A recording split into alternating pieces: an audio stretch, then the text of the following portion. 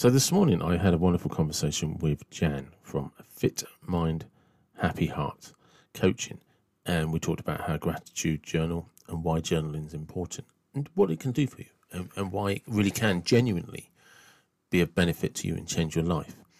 And as well as coaching, we got into perception, empathy, sports people. We even had a digression and went down the road of talking about Hitler, but not in the way that you would think. But it was a great conversation. I really enjoyed it, and I hope you do too.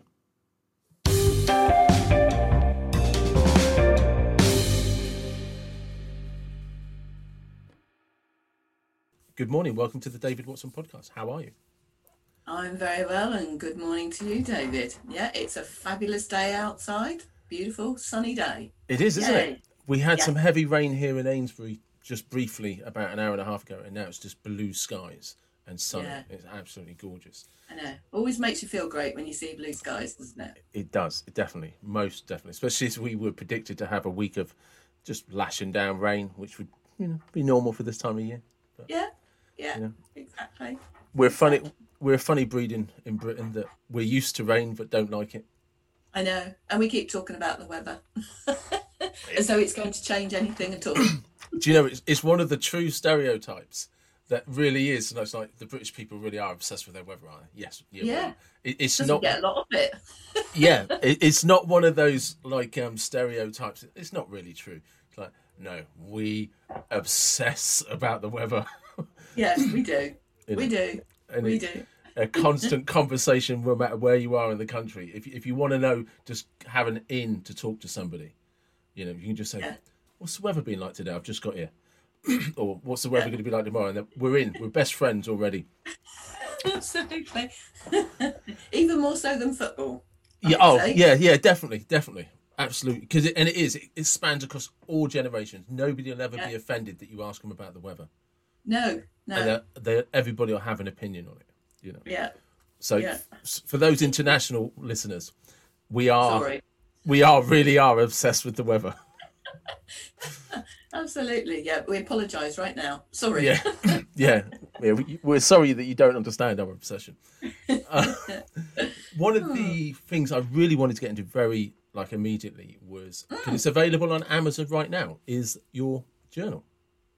Absolutely, yes. I am so pleased that it's on Amazon. I never thought I'd do something like that, but there we go. It's there, and I'm so proud that I managed to pull something like that off. Great. So what exactly is it you have done? Because it's not just a journal, is it? There's more to it.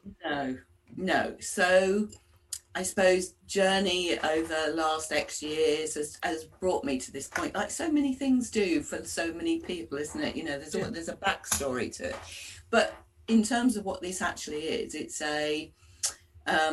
it's really a reflection and a gratitude journal. So I was trying to think, because everybody's gone through such a tough time the last year or so. And life is just, I think, more stressful for people generally, but particularly this last year has been so difficult. And I was thinking, so what does I, as a coach, could do to help people that was simple for them to access? Pretty much everybody can access it. It's not expensive. It's very affordable. And I thought, what can I do to help? So I was thinking, it's about positive thinking, to try to get out of that doom and gloom that is very easy to get into, particularly at the moment. I thought, how can I help people to start looking for the good things in life? Don't focus on the stuff that you really don't like and you really don't want. Focus on the stuff that you really do like. So I thought, a gratitude journal is good for that, because that really does help you to think about the things that are fabulous in our lives, even if it's a small thing. And actually, what is a small thing? The fact that today the sun is out and it's a blue sky. That's a big thing, really. Yeah, no, it is. We take that for granted, don't we? But actually, it's a big thing. You and I spoke about that last week, didn't we? About our parents and grandparents and just what they were grateful for, because there was so little else. Yeah. And in this world we're in today, we're immersed with so much, but our gratitude levels have disappeared. The more that there is this very strange contradiction that none of us seem to be able to kind of put our finger on the cause. But it appears to be the more that we seem to have, the less grateful we are. And Yeah, yeah, you're absolutely right. I think so many people feel the need to keep up with the Joneses a lot of the time. You know, that you'll often hear people talking about their lives, how busy they've become, how hard it is, how hard they work, and there's no denying those things. But some of that is self-inflicted, because if you want the 5 bedroom house with the 3 cars and the $100 a year, etc., etc., then that costs.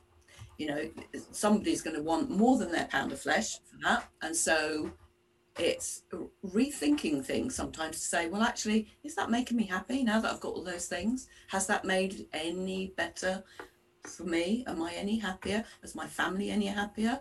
You know, I'm racing around taking my kids to all of these clubs, and I'm working so hard, and I've got no time for me. Actually, am I any happier because of that?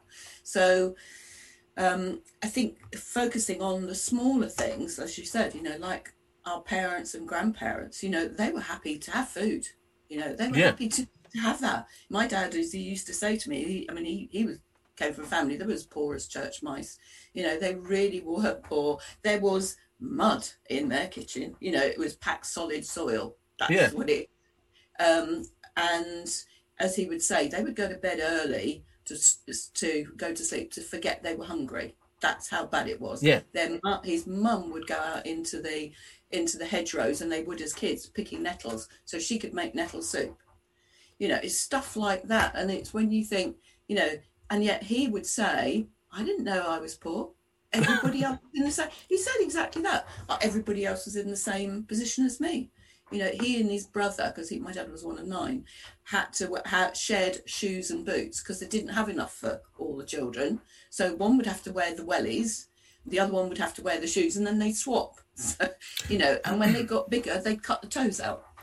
Well, because I remember that, as soon as you said that, I reminded me of a story of my nan, bless her, who's no longer with us. And I think she was, by the time they'd got to adults, there were 13 had survived as children. So there was a few that were lost sort of from under the age of 5, which was, you know, Southern Ireland.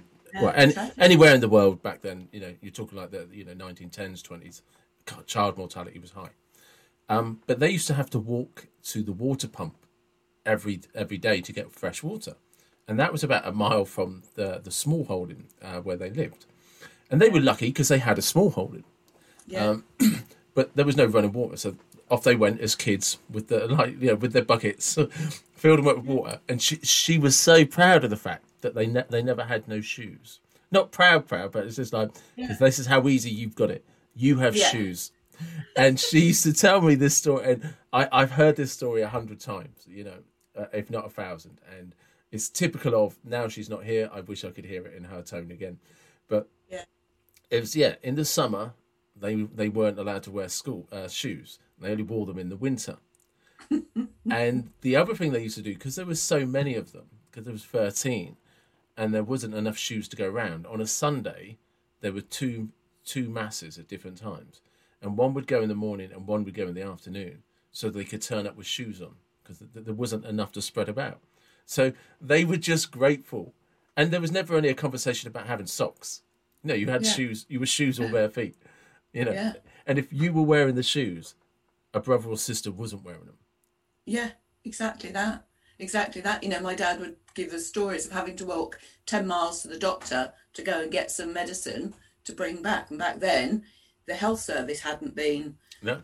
formed either. So he would have to go and pay for that. And as he said, you know, we didn't have very much money, so we had to be really sick for mum to be able to afford to get us to have medicine of any kind. You know, they didn't do cough medicine as such. And then my mum would actually say that, you know, those old Vicks lozenges, they would be sweets, and they would be thinking, yay, great, Yeah. we've got sweets. I mean, it's crazy, isn't it? Because, you know, like you said, we can't place ourselves in those shoes. No pun intended. No. But because you're going back to a time where there was no ambulance. If you were sick, you had to find the money to go to a doctor. Yeah. And you're already dirt poor. So Yeah. And then, like you said, you might have to walk 10 miles to see the doctor. So Yeah. you've got no money. You're so ill that even though you have no money, you're going to go to the doctor and pay for some advice. But Yeah. you have 10 miles to walk there first. But you're that sick, you should actually... Difficult. Yeah. So you've basically got to walk a marathon to get treatment you can't afford because you're that sick, but you should be in bed. Yeah. Yeah. And they were grateful. Exactly that. I think, and it's that perspective that makes you kind of think, actually, we are fortunate, because some of those things that we take for granted, it's not that long ago people couldn't take for granted. It just didn't happen. They didn't have the education that we have today. They didn't have social support that's out there today. There's certainly no complaint from that for me. I think it's amazing, that we do have all those things. However, I think if you've not got that perspective to see that, you don't necessarily realise that actually how grateful we should be for all of these things, and it's a collective thing. It's not, we all are supporting other people, however much or little. Everybody does that through taxation. Absolutely. It's I think we're all in a danger, myself included, of being cynical, and I'll put it out there right now. For I think the last 20 years I've had a minimum of 2 jobs, so for at least 20 years I've paid basic rate tax on a second job, right? So look, I pay my taxes. But so excuse me, I can be just as cynical as anyone else about wastage and and how we spend it. I can be as cynical as anyone else, but do I believe that everybody should? 100%. Yeah. And when you go down the rabbit holes of what's mismanaged and what isn't, you're just getting into, well, that's my opinion, my perspective, but we are so fortunate in this country. So moving it back to your journal, which for those that didn't hear the first time is available on Amazon, and I will, on the YouTube link, the YouTube one, I'll post a link so that people can buy it. What is it? Because you mentioned about your journey to get there. What was that journey? Well, through my entire life has gone through lots and lots of different chapters, like everybody does, I guess. It's been reasonably eventful at times, and last probably 10, 15 years, particularly eventful. Lots of those life events that they say will happen, the top 10 things that give you stress, I've probably done 9 out of those, so that is what that's done with me, is made me look at myself and say, okay, what was your part in that? Can't keep blaming everybody else, and you can't say that. What was that about me? So of course that is it's reflecting on yourself, and it's learning about yourself. So that's the other thing with the journal. So it's gratitude, but it's also reflection. So there's 2 parts to it, really. There's the looking for the real positives in life, because that's a great place to start. Don't focus on the other stuff, focus on the really good stuff, because actually there's loads of it around you. And then there's the reflecting, which is also about looking at an event or your day and saying, you might say, that didn't go quite as I would like it to. Okay, so let me think about that. What could I have done differently? So one of the things that I do in the beginning of the book is to actually go through some tools as to how you might start to review things. It's just a 5-step process, essentially, take you through how you might do that, because I think a lot of people don't really know how to reflect on that. They just live in the moment. It's face value and carry on, but actually there's usually a story to something, and how we are in the world gets reflected back to us. Is it Newton's law or something? I was only listening to something this morning which is about Newton's law of physics, which essentially says, what you put out will come back to you. Yeah. So something like that. So it is thinking those things through. If I'm behaving in this way, or if this is what's coming back to me, what am I doing that might be provoking that? and that I think is some stuff that I've done for myself over the last 10, 15 years particularly, is to look at, okay, where did I actually provoke some of that stuff? You know, I could easily blame, well, you did so and so and that wasn't very nice, but actually what did I do here? I found that one of the probably most useful, and in terms of personal development, one of the most prolific tools I've ever had is forget what happened. Yeah. What was my place in it all? Yeah. What was I doing that had an impact on that? And when I've done that, there's a couple of things that have happened. One is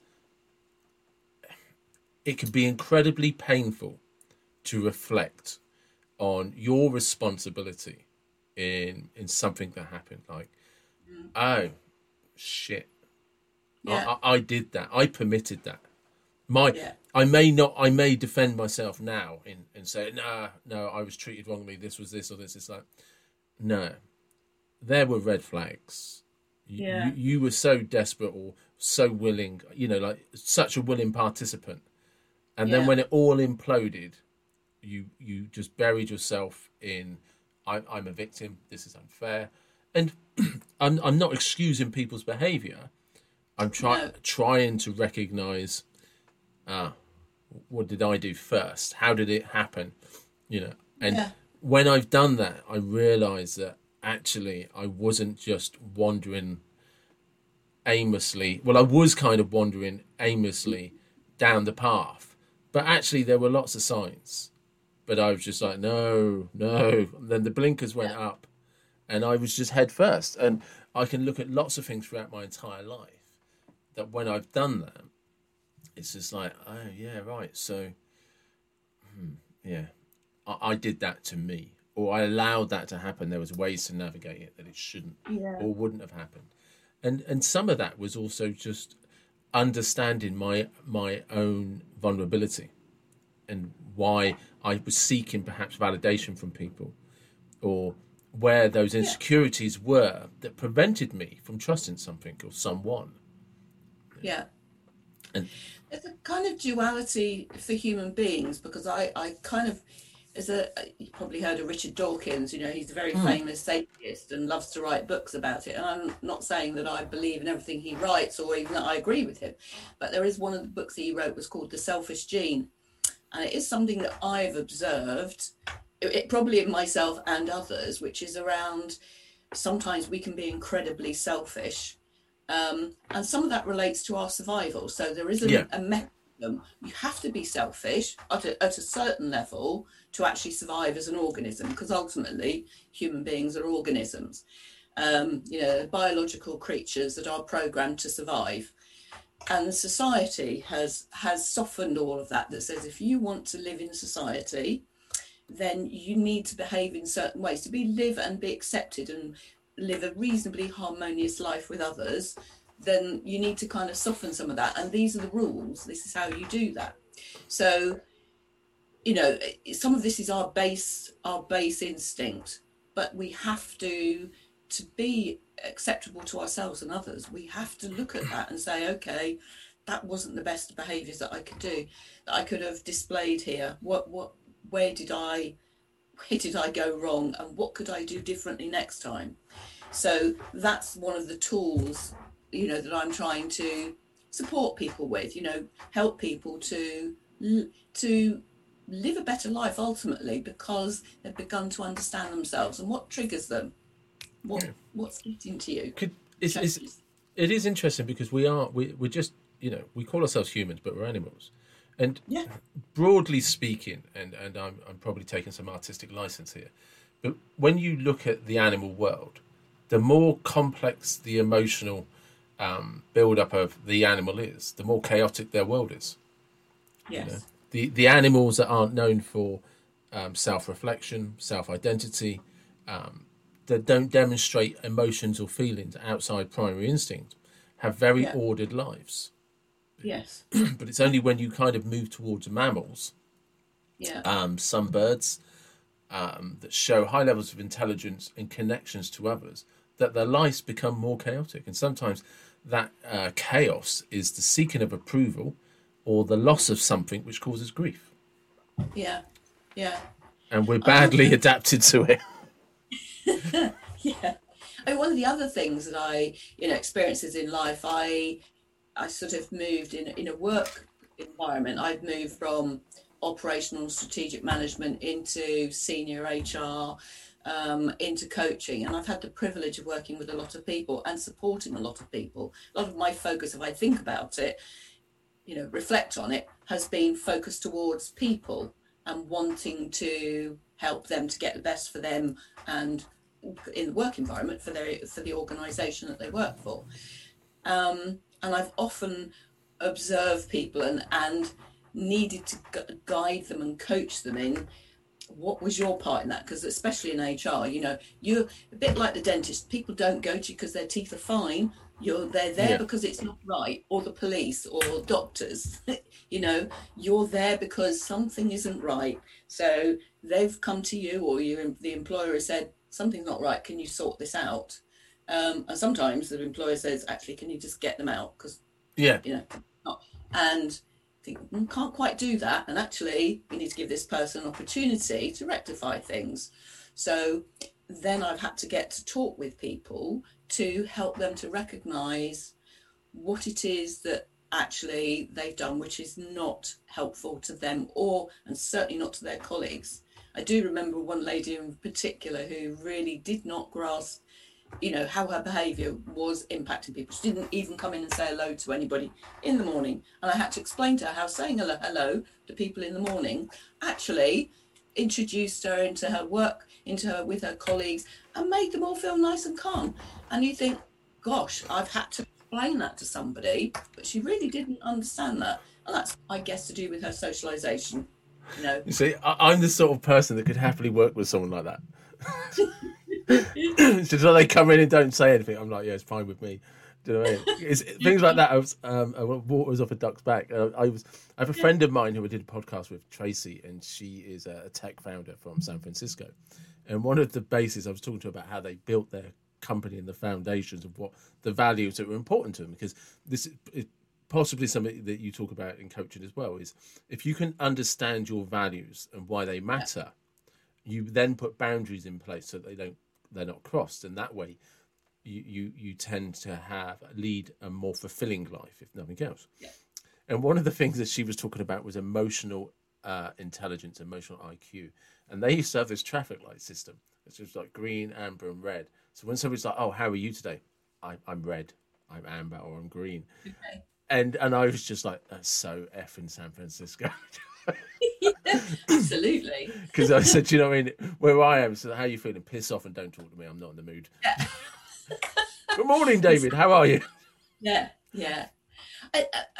And I agree with you. In some circumstances, people really don't care. In this particular one, it was a big group of women. Yeah. A bit more complex at times when they're all working together, especially in a small physical environment, which these particular people were, and they were in a process. They were having to work through a process. It's incredible. So they found that really, really hard, amongst many other things. There was lots of other things that weren't a lot right, really, but that in particular really wound them up, that she just, didn't say hello, didn't say goodbye, was very solitary human being. And, on one level, that's fine. It's fine to be solitary. It is. And it's difficult. It is difficult because when someone is naturally solitary, they don't have an awareness of the group requirements. And it's not always they don't care. They just, it's not how they think. It's not the way their brain is wired to perceive the world. Like you were saying with the Richard Dawkins things, what you put out, you'll receive. Well, if you're solitary, you put out a solitary vibe. So your feedback is very narrow compared to some. Yeah, exactly. And perhaps that's for them, it's like, great, I don't get too much impact. And we have to accept that, not everybody is the same. But definitely that was, when I was working in that kind of field, there's a lot of pressure to help people to conform to a degree, because actually the employer just wants it all sorted. We need you here to do your job. Don't really need all this faffing around and people getting upset. Just get on with it. Yeah. Get on with it. You know, I'm paying you to do a job, get on with it. And that is very often an attitude, you know. So I'm going to chip in here because Okay. my previous bosses will tell you that I'm a nightmare for this. Because Okay. you will come to me and you'll be like, oh, you did a really good job. No, I did my job. You didn't employ me to be incompetent. You employed me to be competent and do my job. And that's Yeah. what I've done.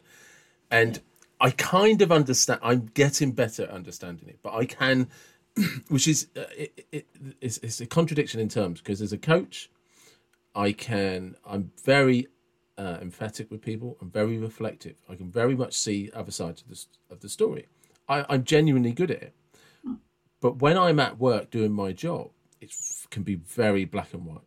No, this is my job, and I don't always receive praise well. Yeah. Okay. Yeah. Because it's just like, well, and I've literally said, where does it say in my contract I'm supposed to be incompetent? And it's Yes, indeed. right. So what have I done that's outside of my job?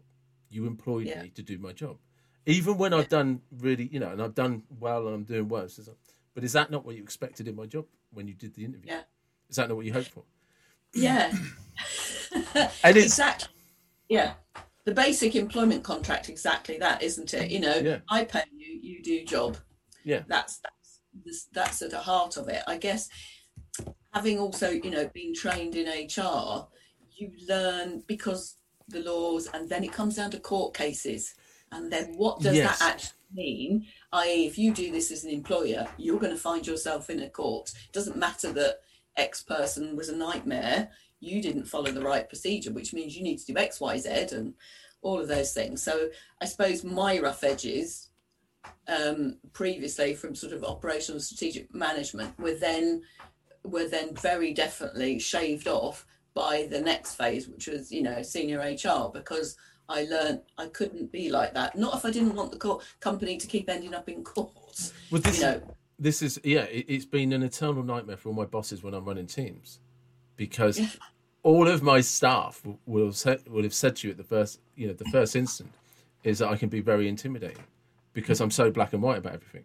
And I have two case managers that have referred to it as fluffy bunnies. You've got to be fluffy bunnies, David. And that kind of comes down a little bit later. Do you know what I yeah, mean? Once we've got to know each other and I can be more relaxed about you do know what you're doing and you're going to follow the instructions. Or whenever you're doing a job, once you've settled into it, but you don't need my input, you don't need my instructions. But while we're going for that learning curve, it's very black and white. I don't want you to do this. I want you to do it at this level, at this point. Which can be the complete opposite of how I coach, which is the contradiction. yeah. Interesting, isn't it? Interesting Yeah, contrast that. yeah, it is. And maybe it's just because I work in roles that can be kind of very black and white. So to give some context, I work in head injury rehabilitation, and I have to deal with families and stuff like that. So Yeah, some things have to be very black and white.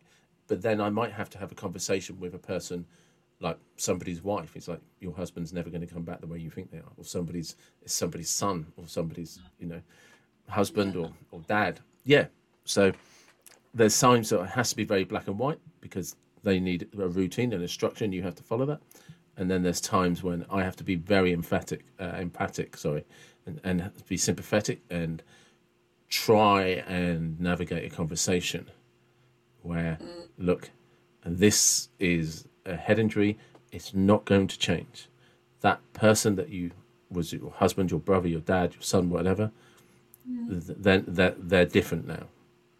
yeah, And no amount of rehabilitation is going to bring that personality back. yeah. You know. And that's hard news to receive, isn't it? As well as to give. That must be hard to give. It is, but it's the advice. It continues for the whole. It's never going to stop because they are always deep down pining for the person that was there before. So Tough stuff. It is tough stuff, that, isn't it? Yeah. yeah, it is. But I want to just move back a little bit again to the gratitude side of your journal Yeah. and how that's helps, but either helps you or has helped your clients with self-reflection. It's definitely helped me. As I said, you know, life as like it is for most people, it's a series of it's like being on a roller coaster, isn't it? Sometimes you're on a high, and then you're on a low, and then you're on a high, and then you're on a low. And I mean, I've journaled on and off pretty much since I was probably about 8. When you Wow. meet your mum and bought you those lovely little diaries with that had the thing on with, and I love the ones with the padlock on. I had to have those. Those are fabulous. Love those. And I've done it on and off for many, many years. Didn't know about gratitude when I was 8. Didn't know when I was about 28. Not really, but it's one of those things that I've come to. And how it helps me is to be able to focus on things like that, to really realise that, having a nice cup of coffee. My partner bought me a beautiful cup of coffee this morning. That he, as he does, bless his heart, he does it. Oh, you've got 11 o'clock. I'll make you a nice cup of coffee, he says to me, which is lovely. Something like that somebody cares enough to know that you're doing something at that time and wants you to have something nice. That's appreciation and gratitude that actually I have that in my life, that somebody does do that for me. Realization that, the sky is blue, the sun is shining out there today. And despite the fact that we're in the middle of a pandemic, which isn't fun for most of it, it's really not fun. I miss my family desperately, as I'm sure pretty much everybody does. Somehow have to find a way through that, and actually that's a good example. Actually we are going through tough times, but there's still good stuff out there. So I definitely deliberately try to find things like that, and it could be like I've just seen a bird flying across. I train myself to notice there's a lovely bird out there, it's lovely. There's a little robin that comes and talks to us in the garden. The pigeons, which annoys us, but they still do it every day, sit on the fence, mess all over it, but actually they're funny. I looked at them this morning and they look like Laurel and Hardy just talking to each other. It's things like that give you little pieces of joy and smiles, and that's for me where it kind of helps, I think. And so with clients, because they'll come to you with, like I say, people generally don't seek you out because it's all working well. Yeah. They're fine, so they don't generally seek you out. Occasionally you get people who want to develop and, develop more good stuff. But more often than not, it's people where things aren't going well. So by helping people to see that actually it's not all doom and gloom, that there are lots of good things in their life. And it doesn't have to be things like nature around you, although that's a great place to start. It's also about the good relationships you have. And even in the relationships which might be a little bit fractious, actually, what are the good parts in that? Because it's rarely all bad. People, I find it hard to think there's people who are all bad. Yeah, I agree. I have those philosophical arguments with myself and an occasional friend about, well, was Adolf Hitler a really bad person? Or was he sick? Or what? Was there any good bits to him? There's an interesting quote about Adolf Hitler. Oh, there's a few. But one of them is, people think he was evil, but 9 million people voted for him. Yeah. He resonated with a population. Yeah. Now, that is at one point, and then obviously he went further down the spectrum. And with that, because of basically the mechanics of war, we went into genocide and stuff like that. But Hitler, at the beginning, if anybody's ever studied his history, he was a socialist. He believed in people. He believed in, but what turned him and what impact did the war have on him to kind of do what he did and what he gave permission to? But there's very little evidence that he ever believed in that sort of thing to begin with. It was how his mind changed as his power evolved. Yeah. I mean, I it's one of the basic tenets of coaching, isn't it? Which is, you have positive belief in people, that their intent is always positive. The behaviours might be weird, the outcomes might be weird and not great, but actually, generally, in their heads, they have some positive intent. Yeah. It's a very difficult perception to understand. But Adolf Hitler thought he was doing the right thing by Germany. Yeah, I know. And it's a very difficult point to swallow. But he didn't think he was destroying a country. He thought he was making it great. Yeah. And he felt the rest of the world, which basically ganged up on him, was the enemy. And the way they fought was the enemy. The same as Mussolini, who sided with, you know, there's all of these different factors and factions, which were never there kind of pre-1939. It all developed as a necessity due to the mechanics of war. Yeah, yeah. And it, as you say, it's quite a difficult concept, I think, in lots of fields, particularly when you've got people like that to look at and anything. Because on the one hand, you're being torn because you've been told these are evil people, and that's what history has judged them to be. It's when you're trained to do the things that we do, is that you then question some of that and you look at it and say, can that be true? I mean, for a very long time, I have questioned what is evil. Yeah. Is there such a thing? Or is actually somebody really, really sick? You know, that's the way their mind has worked. That's not a conversation you can have with too many people, because a lot of people will get quite upset about it. Yeah. So it's one I generally stand well back from, other than with a few trusted people who you know are going to listen and take part in a objective debate about it. Because there's a significant difference in that. There's an objective debate as opposed to I approve of their behaviour.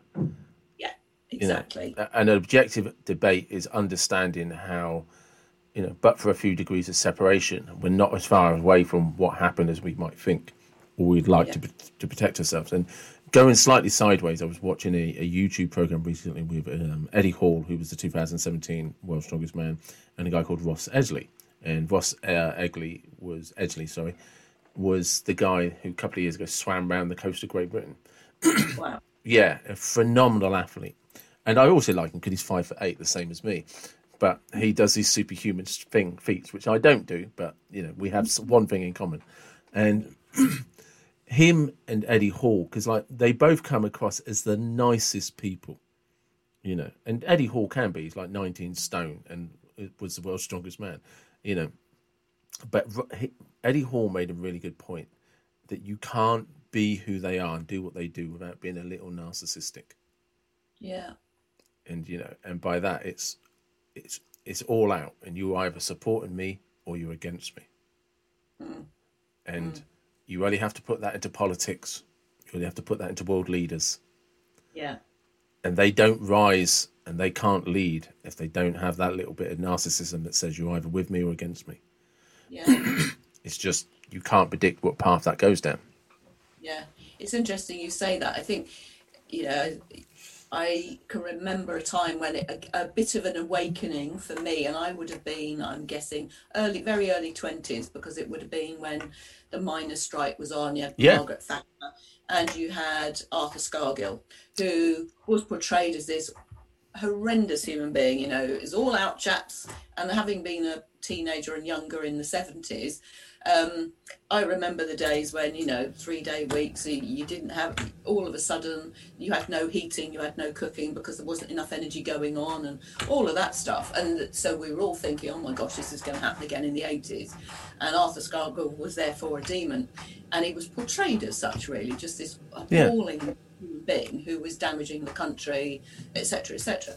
I can then remember somebody interviewing him, but about him and his, just as a normal human being, you know, in his personal life. Yeah.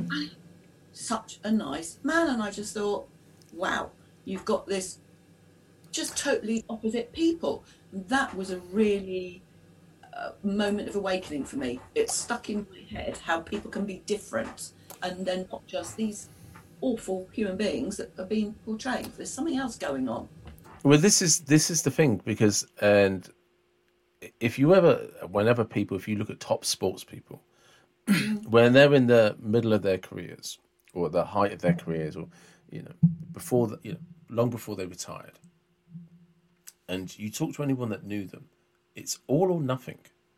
Yeah. You know, and they've spent their entire childhood and early adult life losing. Even if they won at national levels, they were always reminded in one way or another that they had to be better to achieve their ultimate goals.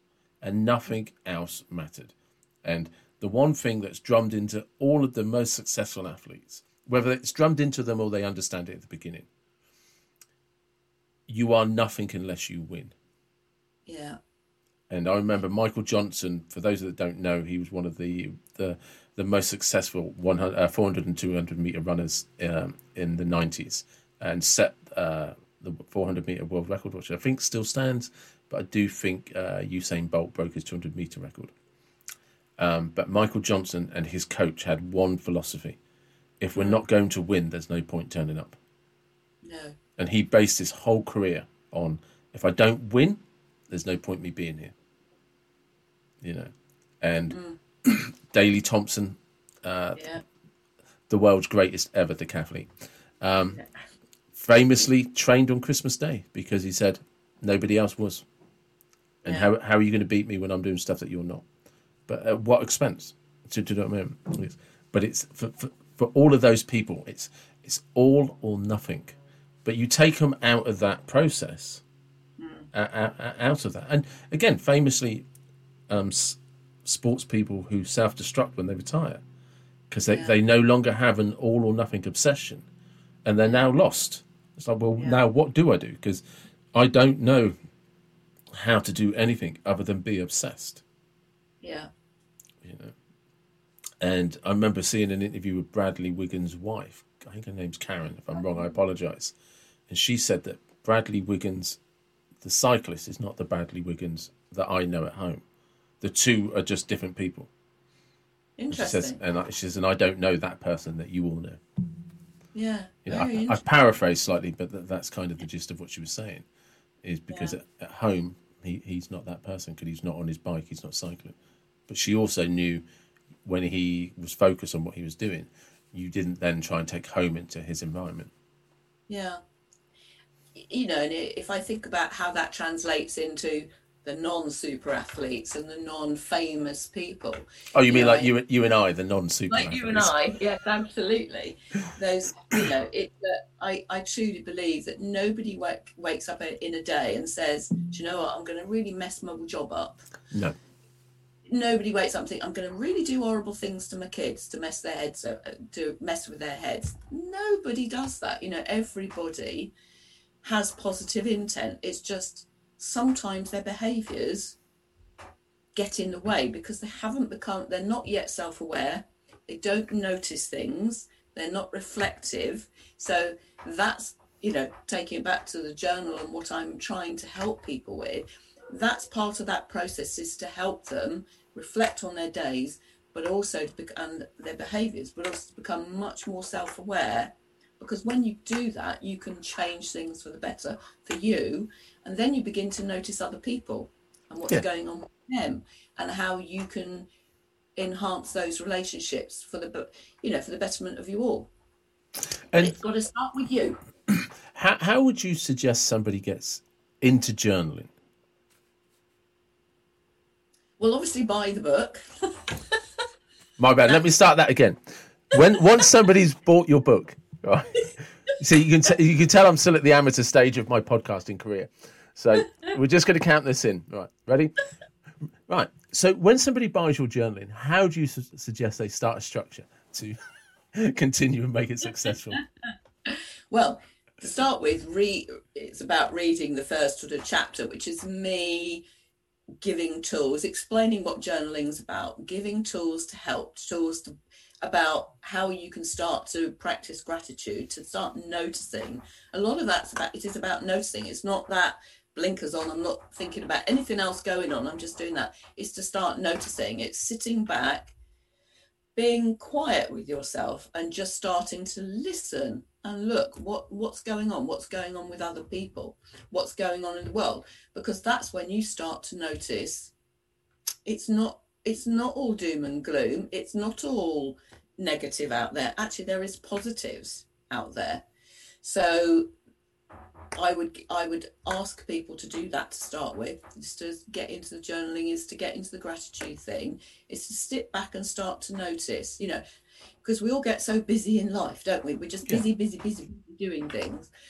And people will often say, when you ask somebody something, they say, oh no, can't do that, I'm too busy.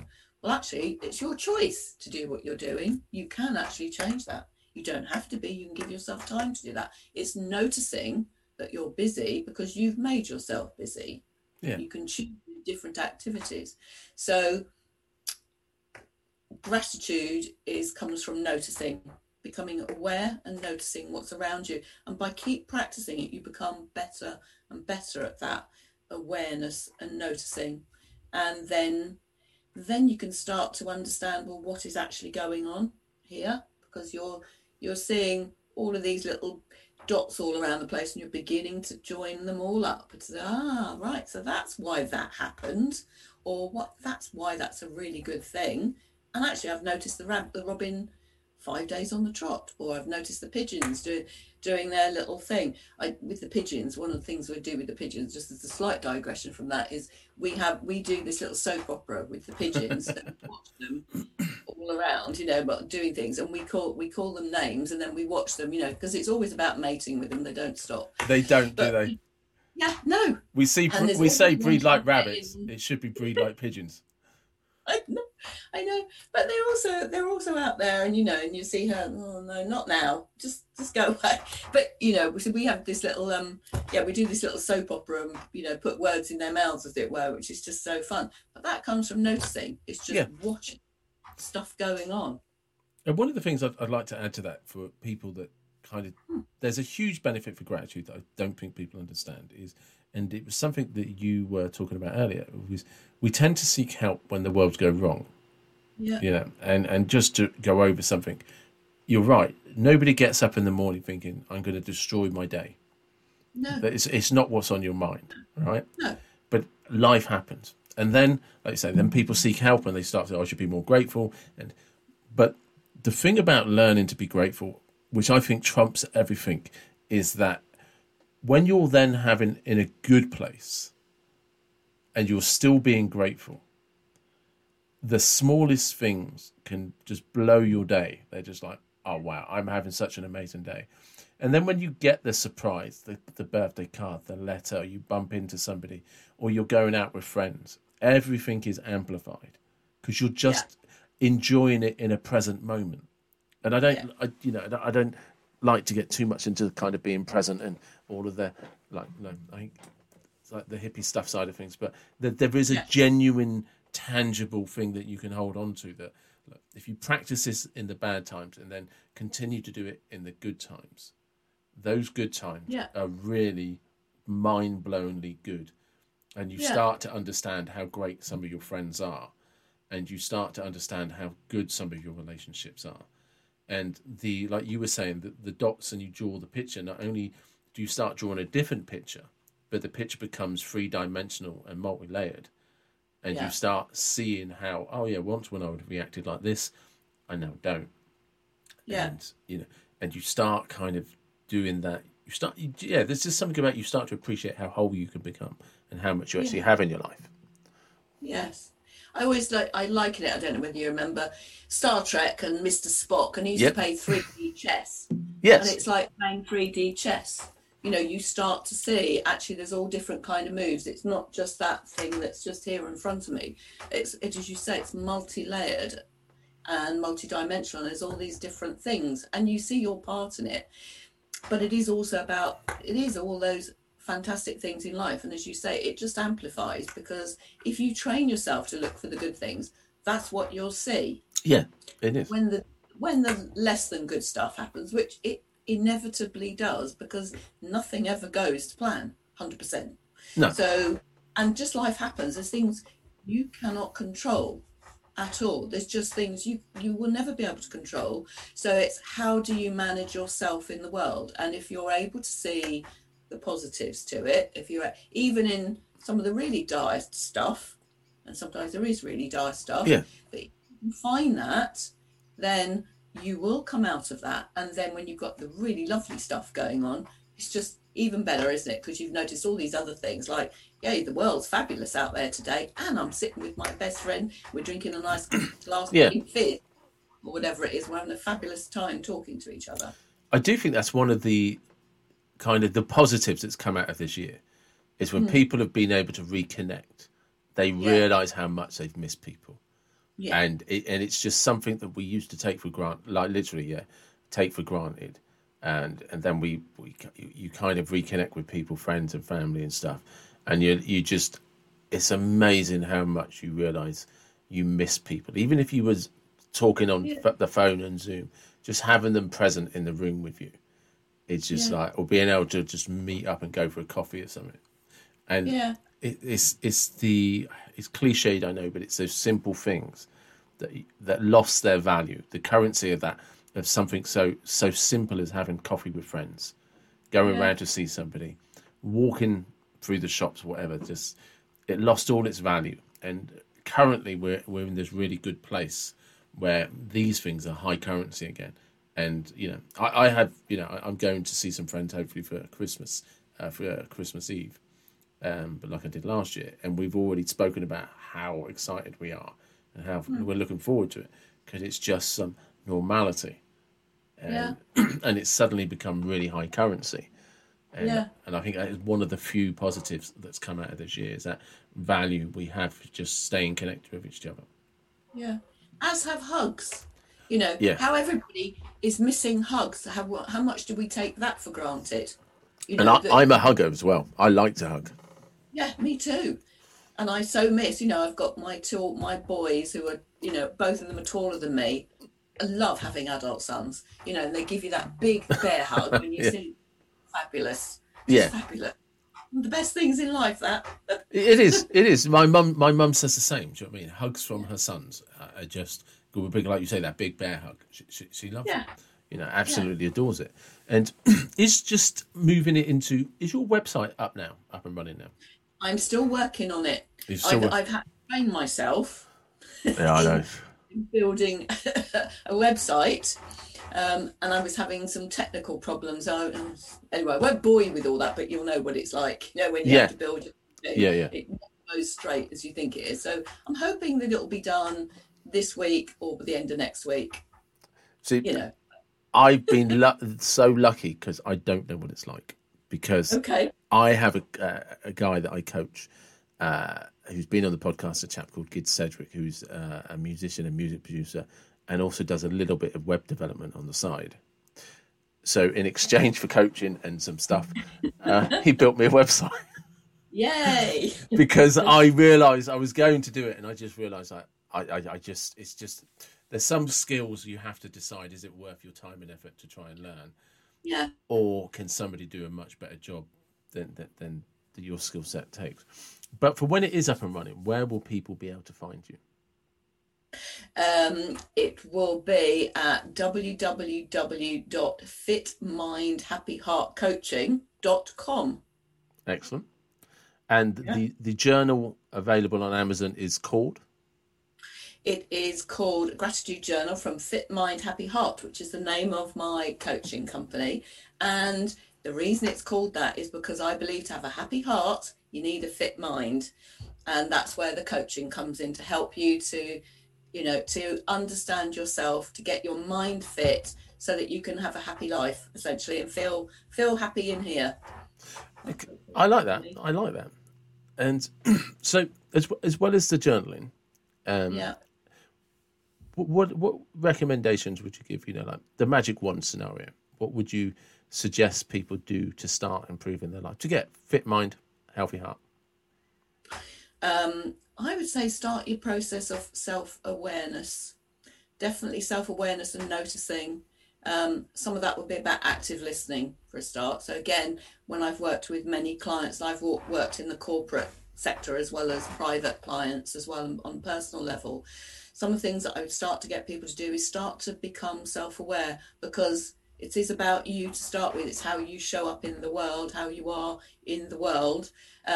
Underlying my business, I've got a model which is thinking, being and doing, how you are in the world, how you think about things, how you be in the world, and what you actually do in the world. So to start with, it's changing the thinking, becoming self-aware, and becoming aware of other people, noticing them, because by doing that, you can start to understand, what do I need to do better to get a happier life? How do I become happier and a happier heart?